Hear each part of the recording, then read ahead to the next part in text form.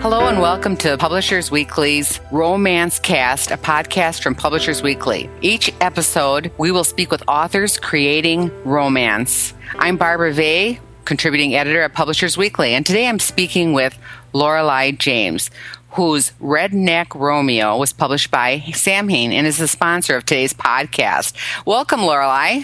Hi, thank you for having me. It's great to speak with you because I did read Redneck Romeo and enjoyed it very much. But before we even get to that, I just want to tell everyone a little bit about you. You're a New York Times and USA Today best-selling author. Congratulations. Thank you. You live in South Dakota, but you could call yourself not really a cowgirl, but you have a cowgirl's passion. I'm a wannabe cowgirl. I say a lot that I'm all boots and no horses or cattle, so that kind of describes who I am. I've lived in South Dakota my whole life, pretty much, and so I've been exposed to a lot of we live in the ranching community, so we have a lot of friends who are ranchers, and I've grown up around it, so I know who to ask when I have questions, and I know where to go. And, that's been my whole point with starting series that has ranchers as heroes, is that I want to make sure that it's accurate to the part of the country that I live in. Well, yeah, I know you do write contemporary erotic Western romances set in the modern day Wild West. I love that description. That pretty much says it all about your books. Well, and I think, too, when you hear the word Western, you automatically assume historical Western, and especially since I live 30 miles from Deadwood, there's a lot of that type of books available. So I wanted to, like I said, show what it's like to be a modern-day cowboy. Well, obviously, it's working because you have a really, really large following. And I know that I saw on social media you were referencing some of my favorites, Chuck Connors from the Rifleman TV series and Clint Eastwood. Do you think of anyone special when you're writing your cowboys? I don't. I think more of the embodiment of who they are, and they're hardworking, and they're kind to their animals, and they have to be very strong to survive the elements, especially not just 1 year, but year after year, generation after generation. But those guys are always my go-to. I mean, I grew up watching Bonanza too, The Rifleman, Gunsmoke, all those type of shows, and I do think that they influenced me more than I probably know. Speaking of that, when you say you like the cowboys, and I saw some of your pictures you put on, you have your hot guy of the week and things like that. Do you have any pictures like hanging around that you look at while you're writing? Anything that gets you going in the morning?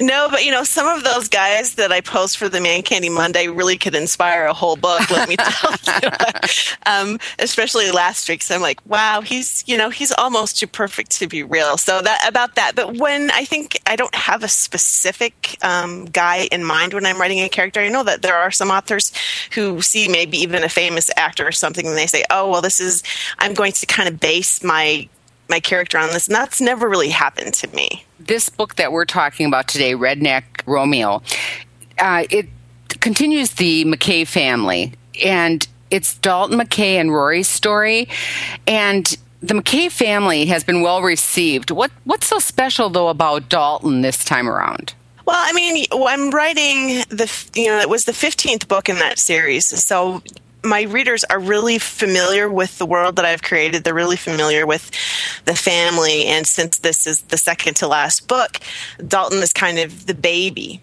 And he has made some big mistakes throughout the series. And so I really think that a few readers didn't think that I would be able to redeem him and make him the hero that he needed to be. So the fact that I pulled it off and everyone now is in love with him is, really makes me happy for the character, because I knew his story arc and no one else. And I really was glad that people stuck with me long enough to get to see how that happened. So when you became who he was. When you started the McKay family, did you expect it to go this far? No, I actually thought that we only had one book contracted in it, and I thought it might just be, a one-off type of thing, because I wanted to write something way sexier than I had ever tried, and I'd never really tried cowboys. I mean, not on that sort of level. So we were really the publisher and I were really taken back when it took off so well. And I thought, okay, well, maybe we can keep going with this. And so I envisioned maybe 3 books, and then it kind of jumped up to 9. And finally I realized, I could do a book for every one of these cousins. But you said you outlined Dalton ahead of time, like you knew where the arc was going, where he was going to be headed. How many books in before you finally figured out that he was redeemable? I knew in Cowboy Casanova when he does a really crappy thing to his cousin Ben McKay, and I had a lot of reader mail that said, "Oh, he's such a jerk," and I said, "He's 24 years old. He's going to make mistakes, and by the time I get to him, he's 30, and he's lived through some other things, so he's a much different character at 30 than he was at 24." Because he spends a lot of the book trying to prove to people that he's matured and that he's changed his ways and that he's really a good guy. And in real life, that's really hard. I mean, this family that you've done seems like a very real family. I mean, they aren't all perfect. Well, and that's the other reason that I wanted to do an entire family and do more of a Western saga, because a lot of times, especially if you're dealing with large amounts of land and large amounts of cattle and a big family and they all share it, you don't always like everybody that you have to work with. And, then you have the double whammy of being related to these people. And so I wanted it to be a little bit more accurate, and you don't always like each other. Some of these people actually hate one another, which is really sad. I haven't really gone that far into it. But also, when you're the youngest in a group of people, you're always the last one who is expected to do, in a lot of cases, they consider them the lazy ones because everybody else already knows how to do things. They don't necessarily want to teach him how to do it. And so that's kind of a stigma to overcome. And he has that. People are assuming that he's still always going to be this wild child, and he's not.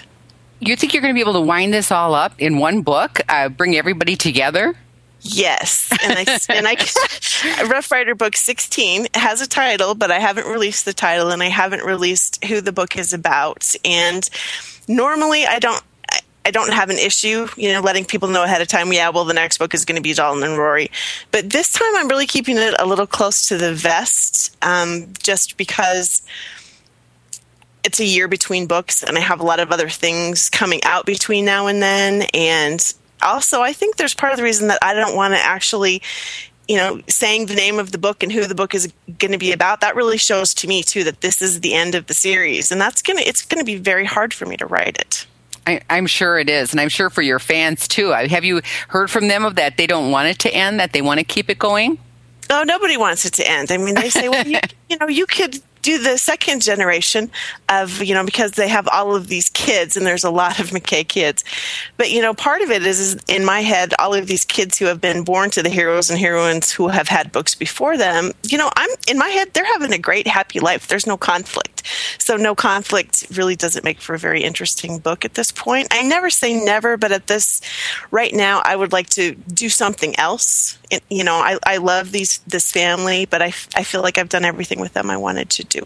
Well, you can always leave it open to a McKay family Christmas someday, right, or something, and kind of just bring everybody up to date on what's going on. Now, this book in particular was more emotional, I thought, than some of your other books. And how was that writing for you? Because I know that some readers, were crying during reading it, but I mean, they loved the book. They couldn't put it down. But how was it for you to write that kind of an emotional book? The very strange thing about that is I didn't set out to make it really emotional. I kind of wanted to make it a little bit lighthearted, but the subject matter didn't allow for that. So I tried to put the humor in where I could. It was a difficult book to write. I mean, because I think throughout the entire series, my whole theme has been change. People can change, situations can change. And in this book, there's one situation where the person doesn't ever change. And I think that a lot of people can relate to that because they have people in their lives who, even though they have a very iffy relationship with them, there's always that hope that they're going to change. And sometimes they never do. And I think that that's probably a more realistic look than, making everything, butterflies and rainbows. And don't you think your readers appreciate that more, that you're showing that, they can take it and that they're adult readers and they can enjoy a more complex story? I think so too, and I think, a lot of people have secrets that even their closest friends don't know about them, things that happen to them and their family that family members don't know about them. So that's a real shock, and it's always surprising to me when I get emails and contact from people who've said this exact same thing happened to me. And so I know that I've hit the mark there, but it's also a little sad to read those things. But also, they say you've helped me through this, and that's another bonus. That is a real plus, and I know I've heard that from a lot of readers too, and I think that's a great thing. That just shows how you're connecting with your readers. I got to tell you, I loved how the book started actually, because it was kind of different, and I'm not saying anything out of place because it's in the promo that it started with a wedding kind of. It's not the usual way you start romances. Why don't you tell us a little bit about that beginning? Well, I figured that since people already thought that Dalton had some issues, that I wasn't going to lose any readers by having him marry someone else in the beginning or standing at the altar with someone else in the beginning. Because I thought, okay, so this is his low point. Everything is all uphill for him from here. And so that was a little fun to get to play with. That did make it really interesting. I know that was a real hook for me. I couldn't wait to get into it when I read that. And, the McKays they all do seem to have a love them and leave them reputation. Do you think that's a real connection with readers? I think that they're always looking for that redemption, that's what makes these types of books so popular? I do. I think that, you see that, I want to say the bad boy or the bad cowboy, but underneath, or you think underneath, he's a good man, and you want to be the one who can bring that forward so everyone else can see it. I think that's a real thing that women deal with. But I also think that there's a huge problem in the cowboy world with a lot of those love them and leave them type of cowboys. So, but we all think we can change them, right? Right. That's the illusion. Well, right. We've talked a lot about Dalton, but there is a heroine in this story, Rory. How about her? What do you have to say about her? She is a little feisty. She had I don't want to say unconventional upbringing, but her mother was very young when she had her. She was 16. And she was raised alone. Kind of, her mother is a little bit of a hippie, but she's a hardworking hippie. And so she's only ever really had her mom in her life. And so this big family that surrounds their little slot of land, she's always been very wary of the McKays. And so she's, basically forced to deal with them her entire life. And she and Dalton have a secret friendship, and, it grows from there. And then Dalton pulls the love him and leave him cowboy stuff. So you can understand why she would be a little wary, honestly, that he had ever changed. No matter how old he is, she thinks that he's never going to change. Mm-hmm. Well, I love, too, that I know I read that her name was Rory, but her real name is Aurora. And I think that's such a beautiful name. It's so, to me, it was like kind of out of place, but Rory, it seems very Western, but Aurora seems very fairy tale-ish. Well, and I think, too, thinking back that her mother was 16 when she had her, I was thinking of the names that I had picked if I ever had children when I was 16, and my husband said absolutely not. So, it is a little Disney princessy, but it's also fits because that's the time, that's the time frame, and she doesn't go by Aurora very often. So when Dalton calls her that, it's very sweet. It is very, very sweet. Well, it's a great story, and I don't know if your readers know this or not, but I thought it was a very interesting fact that you also write under another name, Lori Armstrong. Right. Yes, and you write mysteries. That's how I knew you. So I know that caught me by surprise. And what do you think the difference is between writing this and writing mysteries? Well, in both genres, I write about relationships. And in mystery, I write about the characters' relationships to violence, and in romances I write about the character's relationship to sex and how it affects them. So it's kind of the same template, how I get to the end and whether or not I'm going to have happily ever after for my mystery people. You know, you have to solve the mystery, but you don't always have to leave your characters in a good place.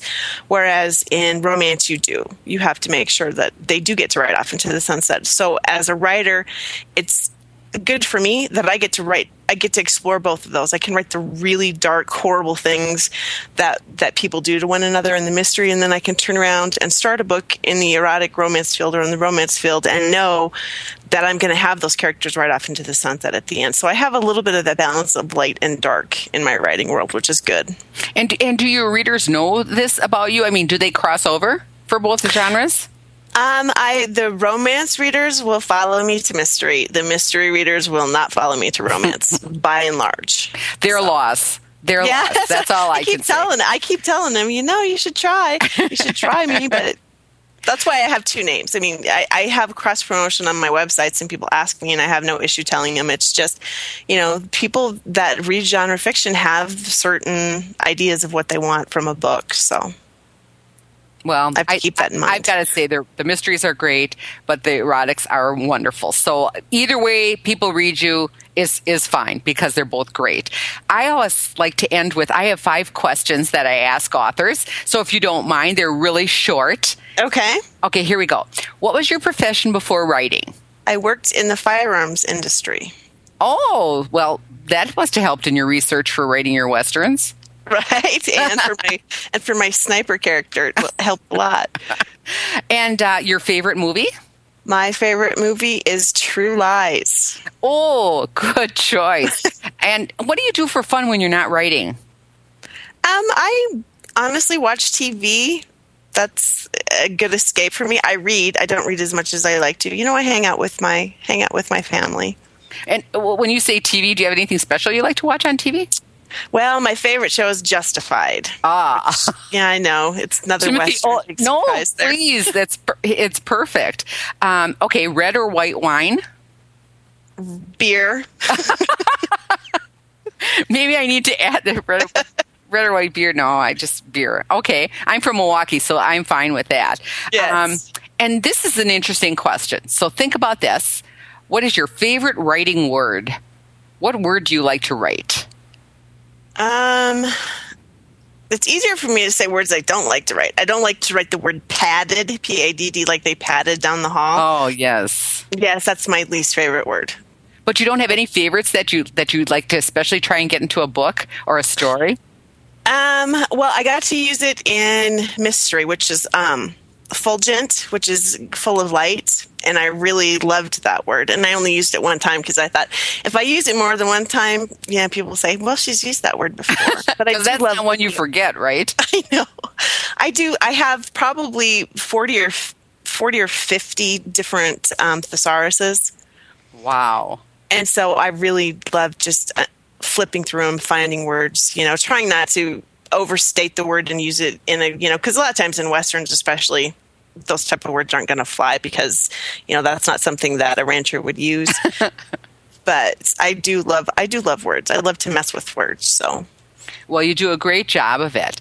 Well, that concludes today's Romance Cast, and I'd like to thank you, Lorelei, for joining us. Again, we were speaking about her new book, Redneck Romeo, and that was published by Sam Hain, the sponsor of today's Romance Cast. And most importantly, we'd like to thank you, the listeners, for tuning in and joining us again for the next Romance Cast. Thanks, Lorelei. Thank you so much for having me.